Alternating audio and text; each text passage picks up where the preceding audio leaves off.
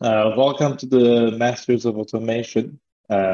Today's guest is Joy Mountford. So thank you very much for joining me. Thank you for inviting me. Jo is one of the women pioneers of technology. She's an internationally recognized leader in design, particularly human-computer interface, user experience, and interaction design. She has built and led the world-class design and innovation teams at Apple, Ford, Akamai, Yahoo, and Internal Research. The design interfaces for various systems, including airplane cockpits, computers, the web, consumer electronics, musical instruments, and toys. Some of her work, like you may know QuickTime, Apple Search, or Macintosh Finder. She's an inventor of over 28 key patents granted multimedia and human computer interaction. She focuses on enabling technology for artists in music, theater, the visual arts, and movie making as well. Her collaborative work in art and technology uses new techniques of generative data visualization.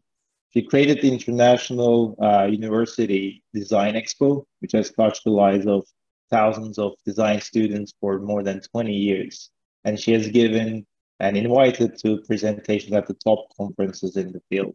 She received the Women in Leadership Award in 2019 and received the SIG CHI Lifetime Practice Award and was elected to CHI Academy in 2012. That said, again, it's a pleasure to have you and have the time to speak with you and also ask you my questions today. Thank So you. thank you, thank you very much for joining. So to kick things off, so as a pioneer in your field, how did your journey begin that led you to explore the human-computer interface, and what led you to explore this field? So, interesting question. My undergraduate degree was in cognitive psychology, and then I was interested in moving overseas.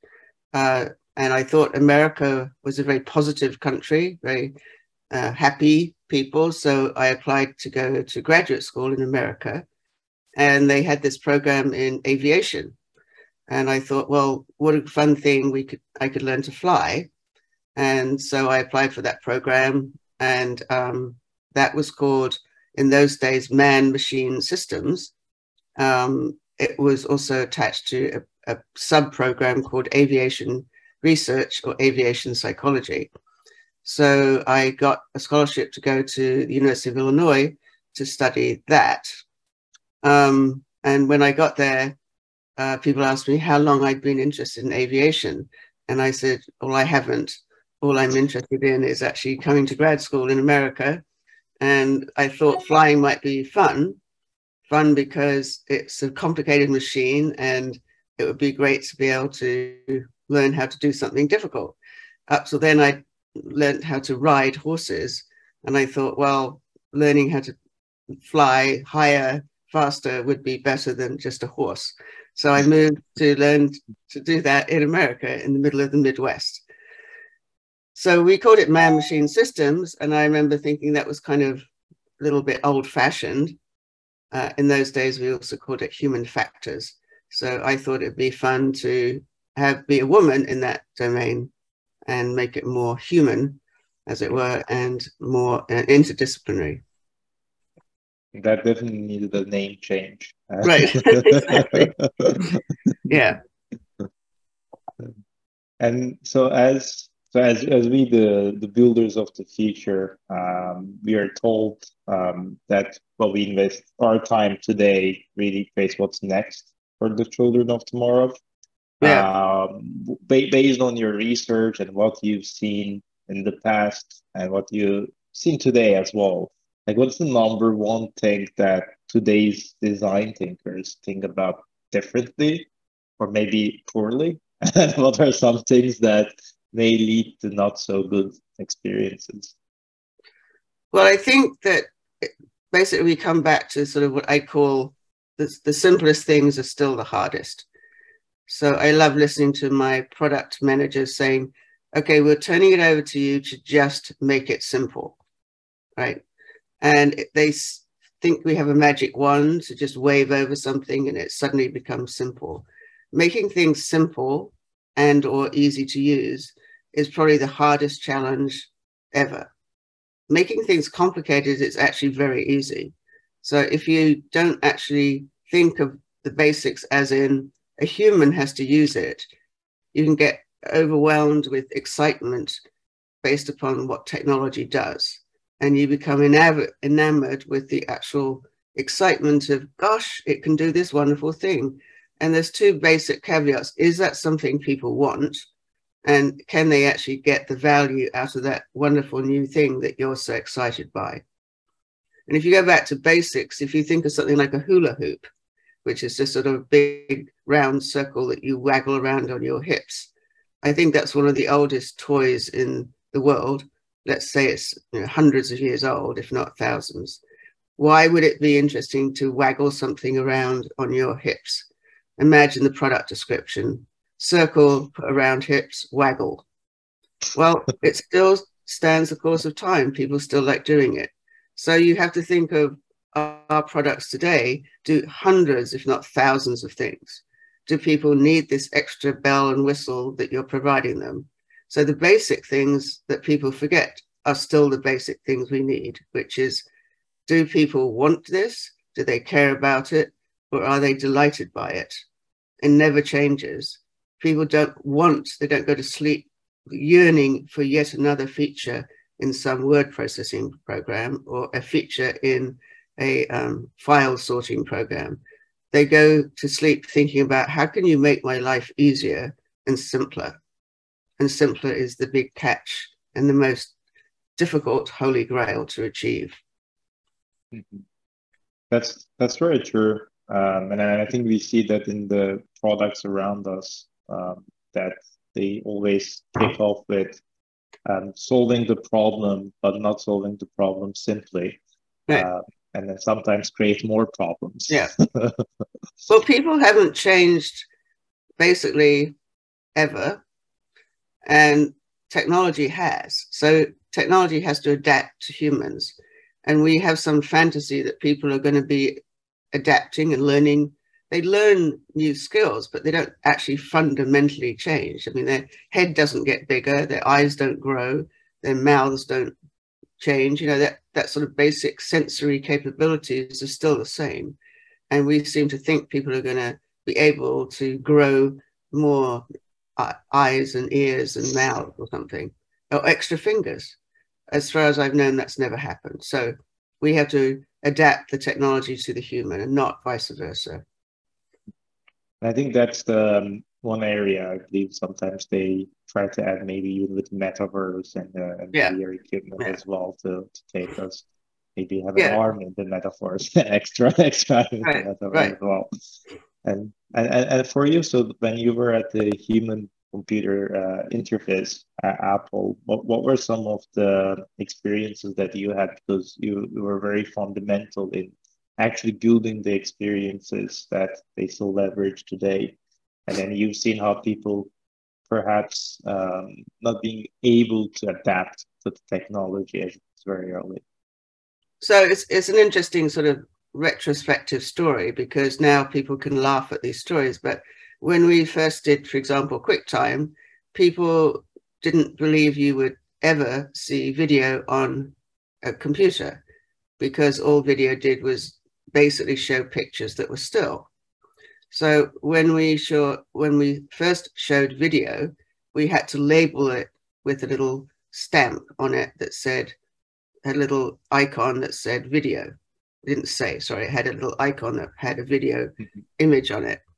And now you don't put an icon on it, because we all know that when you see an image, you could click on it. But we had to label it as click because there's video, because people didn't expect that.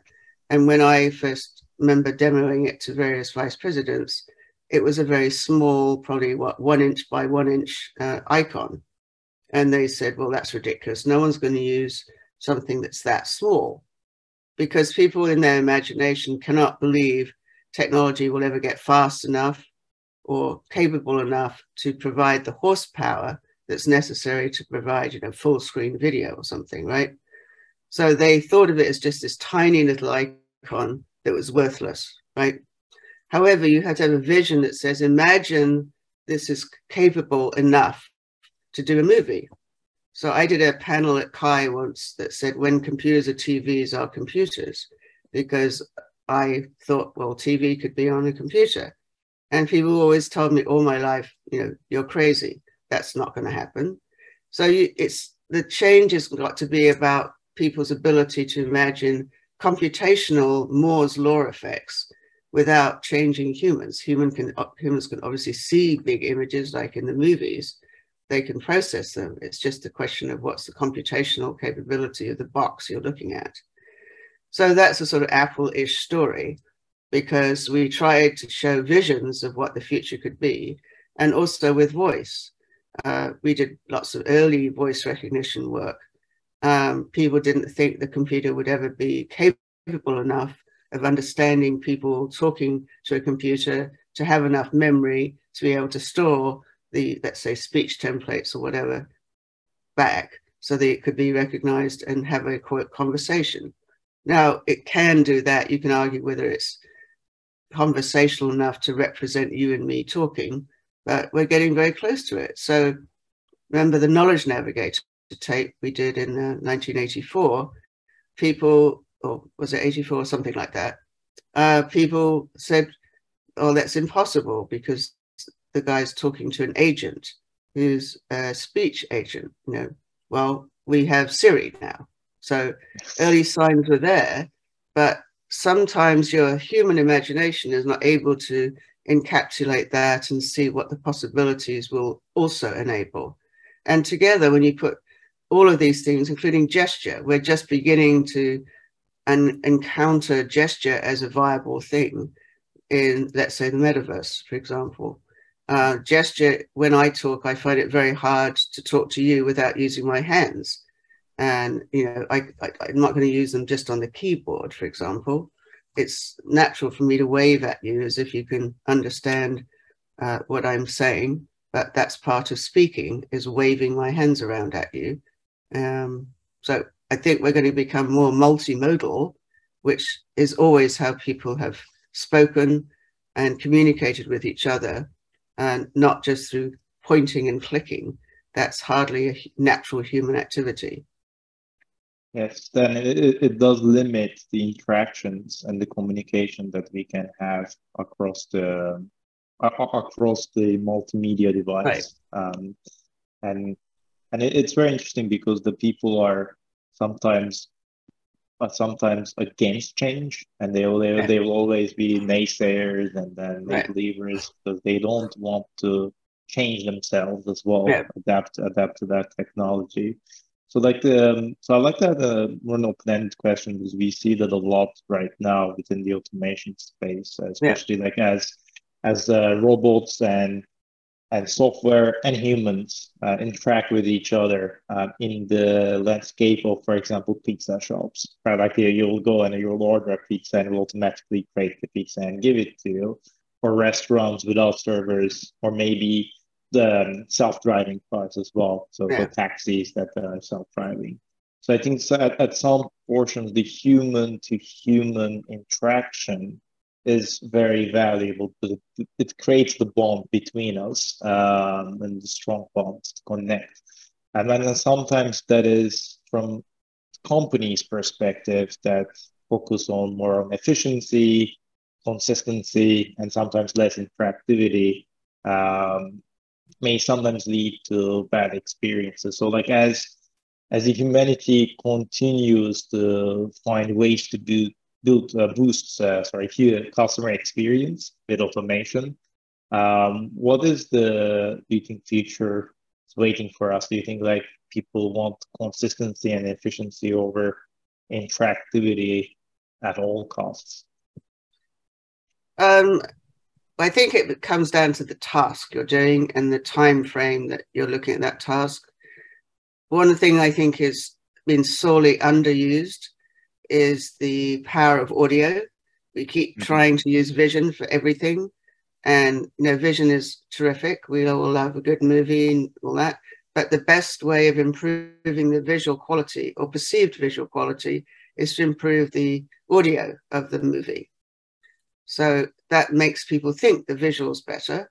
And the work we do in audio is relatively limited as interface specialists.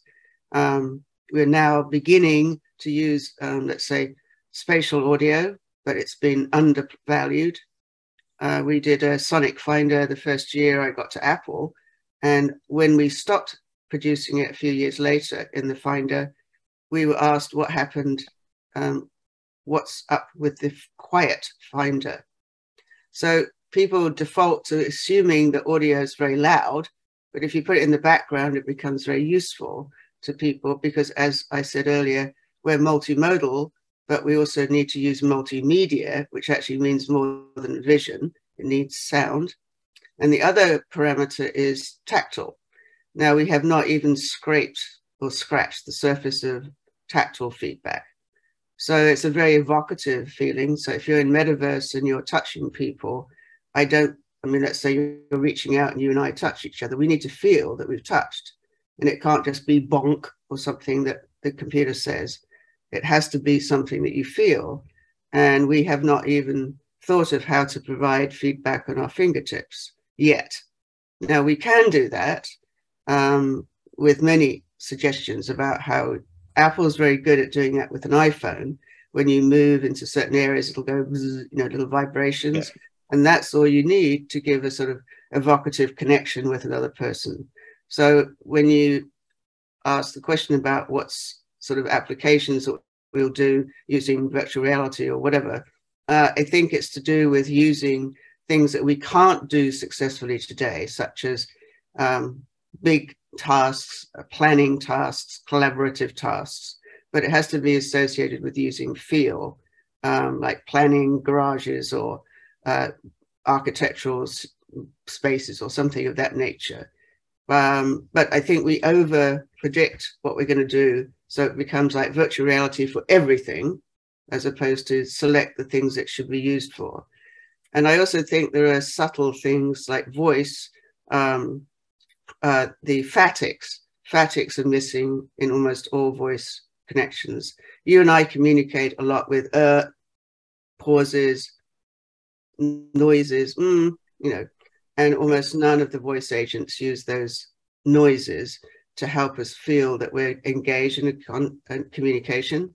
So while I'm talking, you can go, which helps me know you're still listening. I don't know of any real voice agents that do that. They literally think of voice as just voice and not phatics. Phatics are important. So I think the thing we should be doing is opening up all the channels for input and output. And we're still sort of halfway there.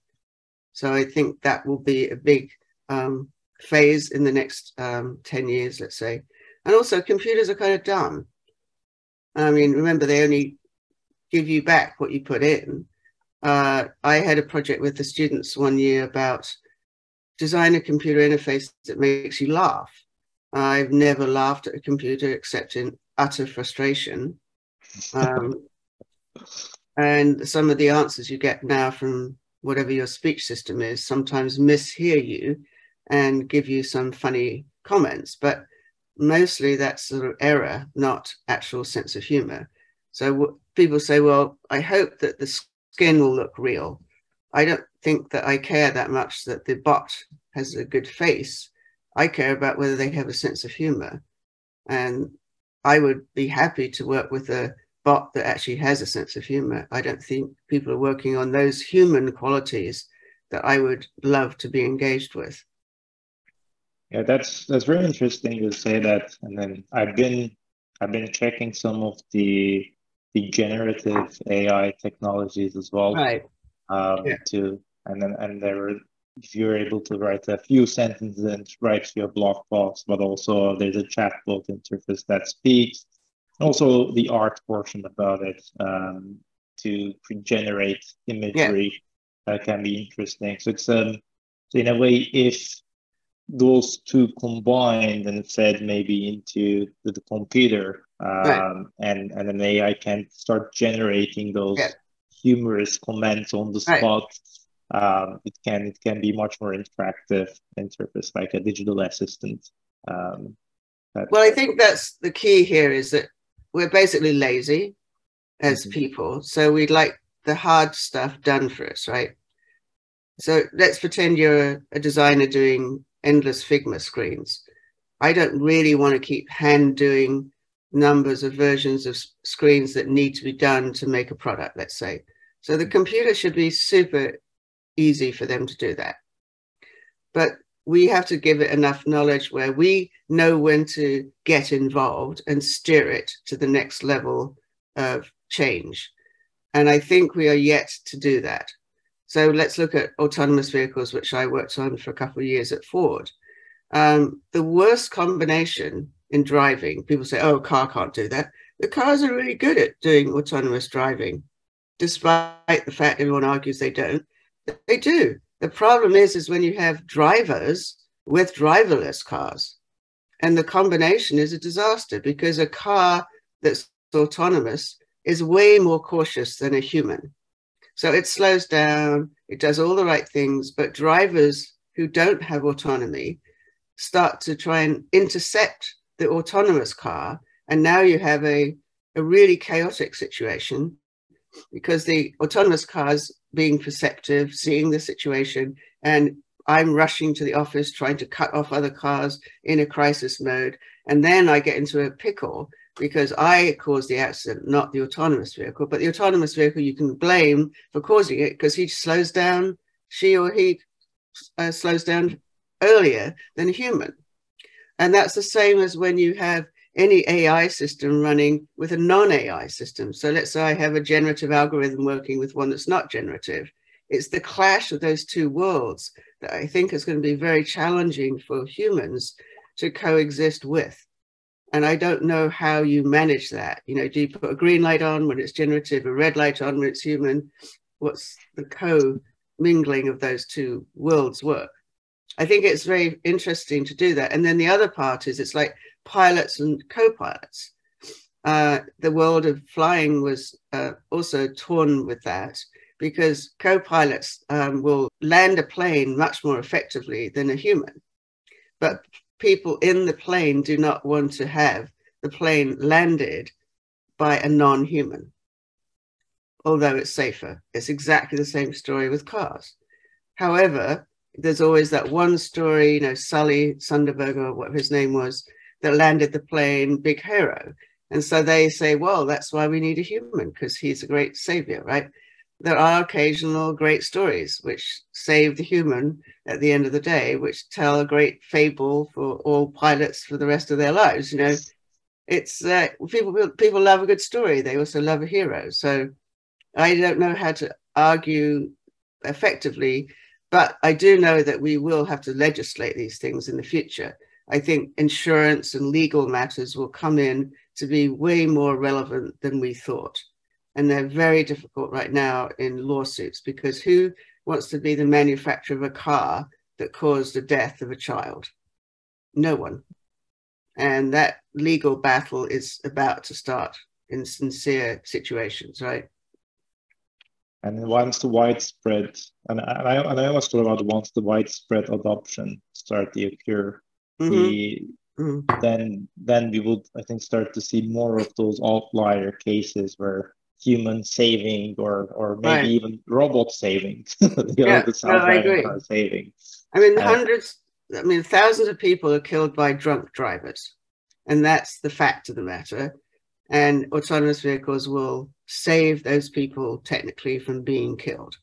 Mm-hmm. And that's the biggest killer of people on the road is people who are drunk, not autonomous vehicles going out of control. Sorry, but it's sad because people don't want to know that. But this is all, it's very interesting, I think, dialogue because it does get into legal and political situations that we're now voting on, which means that the world of design is going way beyond what we thought it was going to be involved with. I mean, ethics, I think, in design is now a very interesting question. We can argue about, you know, is this a representation of an orange? Is this a true orange? Did you represent it as a cherry that should have been called a lemon? You know, we can talk about those things. Now we're talking about cars. Let's say it's a Ford car, with a Lamborghini sound. Is that ethical design? I don't think it is, but I'm not a lawyer. And who makes these decisions as well, at the end of it, to enforce new principles that can adapt? Well, and I don't believe that any university, I'm involved in a big project right now about standardizing education across the world right now on what we call a design degree versus a computer science degree, etc. And what are the core things we need to teach for all, quote, design students. And I can tell you Northern Europe is different than, let's say Brazil, it's different than America. And these questions like ethics are not even on the agenda for these classes, because in order to be a class that's approved, you have to have typically several years of the teaching material that's been approved. So education lags behind in relevance because of the approval from the deans and the universities and the curriculum, et cetera, et cetera.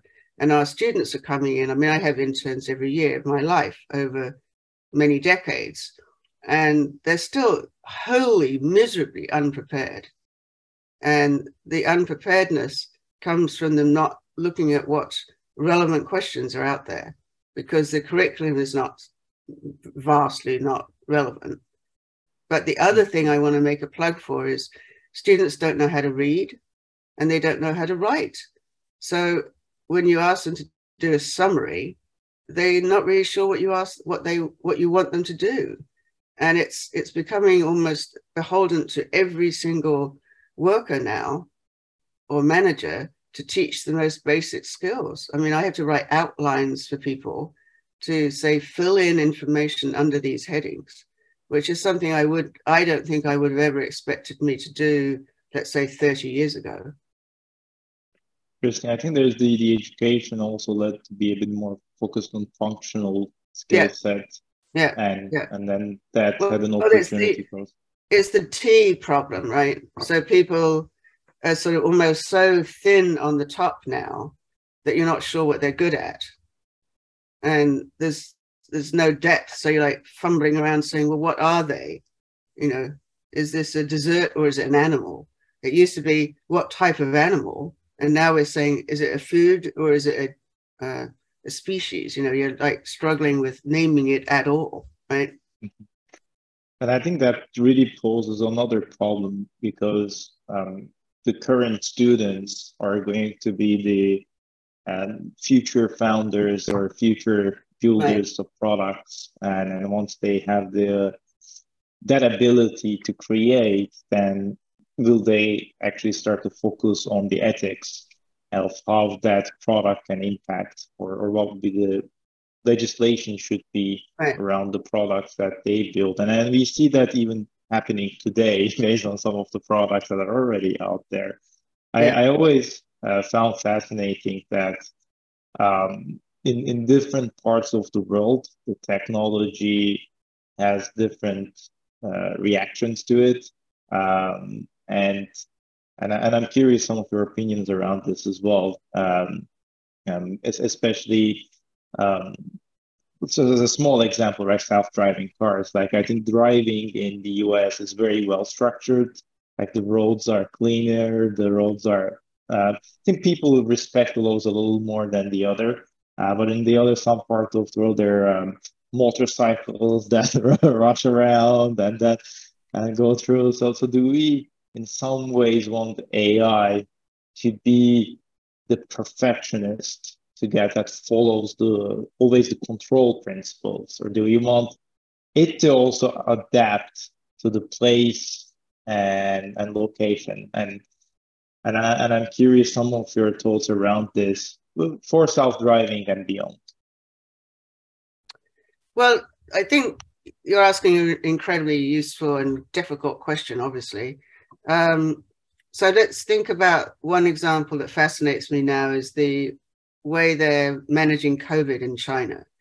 So apparently I don't know because I haven't been to China to do it, but they have a color sticker that is with you and it monitors whether you've been in contact with people who have COVID, right? And it changes color, right? So when you want to travel, they look at the sticker and they say, no, you've been in touch with people who have COVID or not, right? And then you can get on the plane or not, right? If you've been in touch, you have to be quarantined for a week, or I don't know what it is this week, but it used to be 2 weeks, right? So what that implies is that you're being monitored 24 hours a day, right? So the person who told me this is from China.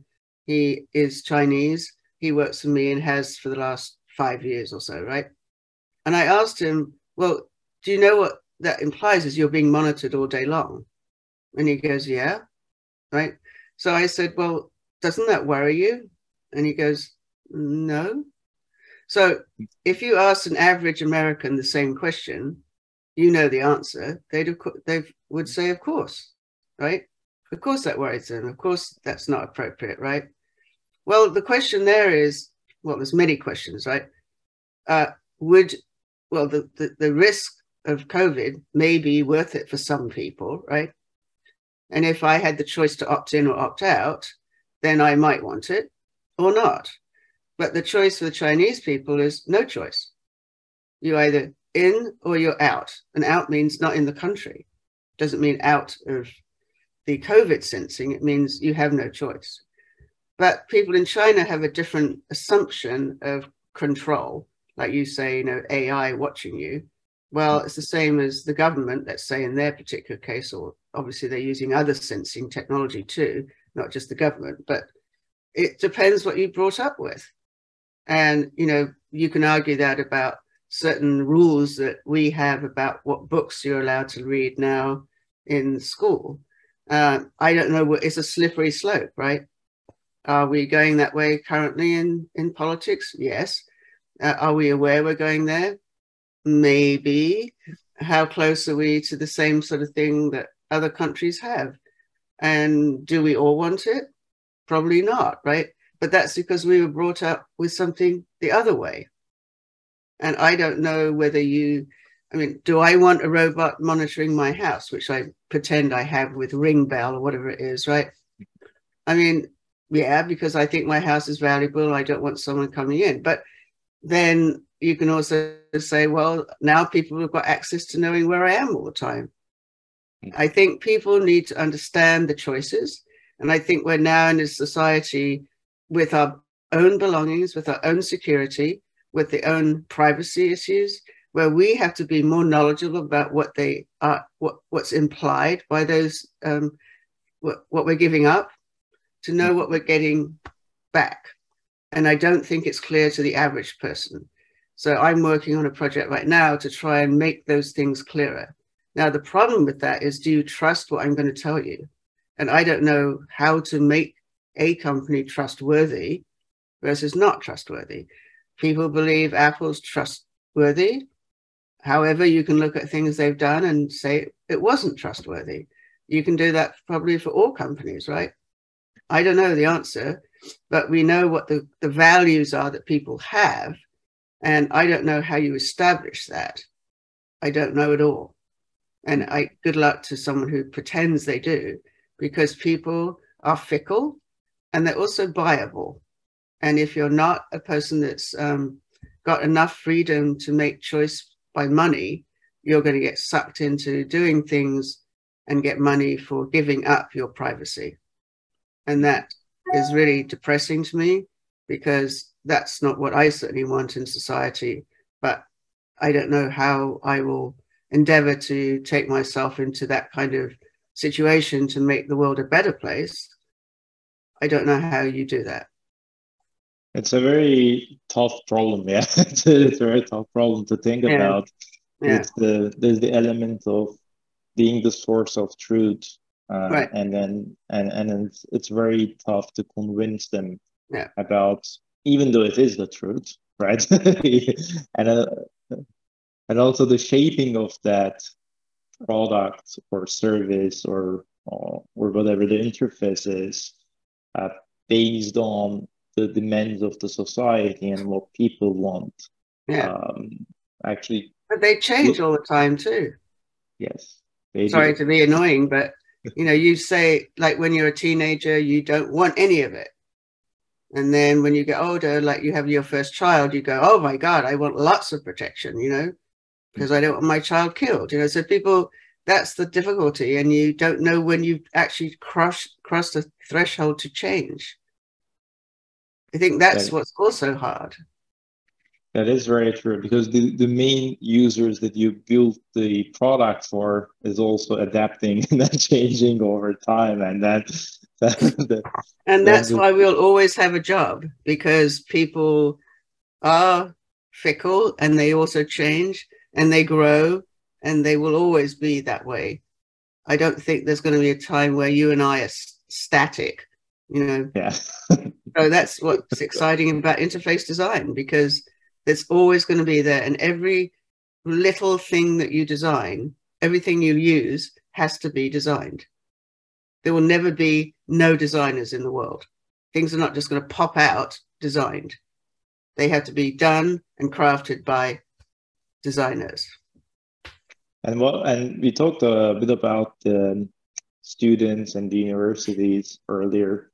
Do you have some like advice for those students to be careful about right now, given the current working climate, about what is required as functional skill set and maybe creative skill set, and maybe even adapting some of the skills that AI brings to the table as well? Um, how do you see that part? Well, I think since I'd done the Design Expo, I did the Design Expo for over 20 years. I watched what happened over 20 years, and I assume that past can only predict the future, right? Which is that every year, every year's students told me, and they're from around the world, you know, Brazil to um, China, Japan, you know, Europe, you know, so say it's pretty international. Every year says, you've never seen this before, okay, which is absolutely, completely not true. And then the other thing they say is uh, they come up with the technology of the day, and since 1970, it's been AI. So today we're saying AI again, and we're now maybe at a turning point to make AI real. But AI is not new at all. And every student, my current interns say, no, this is real AI. So they add a word like real or very or true or whatever it is to something. By the way, the other one is VR. We were doing VR in the 70s as well. So I think what's important is not to complain as an old person that the young people don't look at the older work, which I do. But I think what's important is, can you learn from the mistakes? So it's not to do with look at this old people's work. It's look at what worked and what didn't work, because things did work in the old world and they also did fail. And if you look at failures and successes, that will determine somewhat, if not mostly, what continues to succeed, because people don't radically change in 20 years. I'm still alive, right? So you should just point out to that, first of all, there's now become some classes now in the history of HCI or CHI, however you want to put it, to tell students that, because it is useful to learn things, because you can see what didn't work and what did work. So that's one thing I think they really are sorely needing to do, because it'll speed up your creative path. It's not that it slows you down, it actually speeds you up. Because as I say, you know, children don't learn to walk just by saying walk. They learn to walk by falling down. So you will only learn if you make mistakes. So making mistakes can also be learned by reading what other people's mistakes were. So everyone always wants to just succeed all the way through. I think it's the first to fail that will succeed. So the professors need to learn how to mark failure with an A grade, not mark success with only A's. So I think that those are sort of cultural things. The other thing is that they get A's for a tool they've learned. I'm an A programmer in Python. Well, whoop-de-doo, by the time you're a manager in a company, Python will be obsolete. So why don't you learn how to do mobile apps or whatever, not Python or whatever the tool is, right? Because whatever tools we used when we were growing up are not used, not even heard of now. So be aware that that will be true for you too. So don't be a tool snob, because everyone comes to me saying, "Oh, I only use, C++. I'm not a C programmer." It's like, oh, there's a big difference between C++ and C. So I think those little barriers that we make protecting our knowledge is sort of stop it. And I think tools are just a means to an end. You need to say what the end is that you're trying to learn. Are you trying to learn mobile computing, or are you trying to learn what people do with mobile computing? Because mobile computing in of itself is not a philosophy of life. We obviously use computing in mobile situations, and we always have, even if it required us to wheel a computer to the device, right? I agree with you. And then that's like we talked about, that it focuses on the functional skill set, and people also being influenced by that and focus on functional skill set. And also sometimes when we take an iPhone, for example, or when we take some other products and application stack, we took them for granted without knowing actually what efforts, failures, and successes went into building that. So it's extremely important to understand, know, and learn from what actually brought those technologies to today, and so that we build better future tomorrow. So that's it. I want to thank you for joining that. I wish we had more time. I can keep going for hours. I have the opportunity to speak with you. Thank you very much for joining once again. My session was very insightful and a great discussion, and then definitely a lot of topics that resonate to the professionals today, but also to the students and within universities who are adapting to these skill sets to continue to build the products of tomorrow. Well, thank you. It's fun doing these conversations, and I love helping the younger generation get there faster, because we need them and we care about them doing their jobs faster and better. Thank you very much for your time.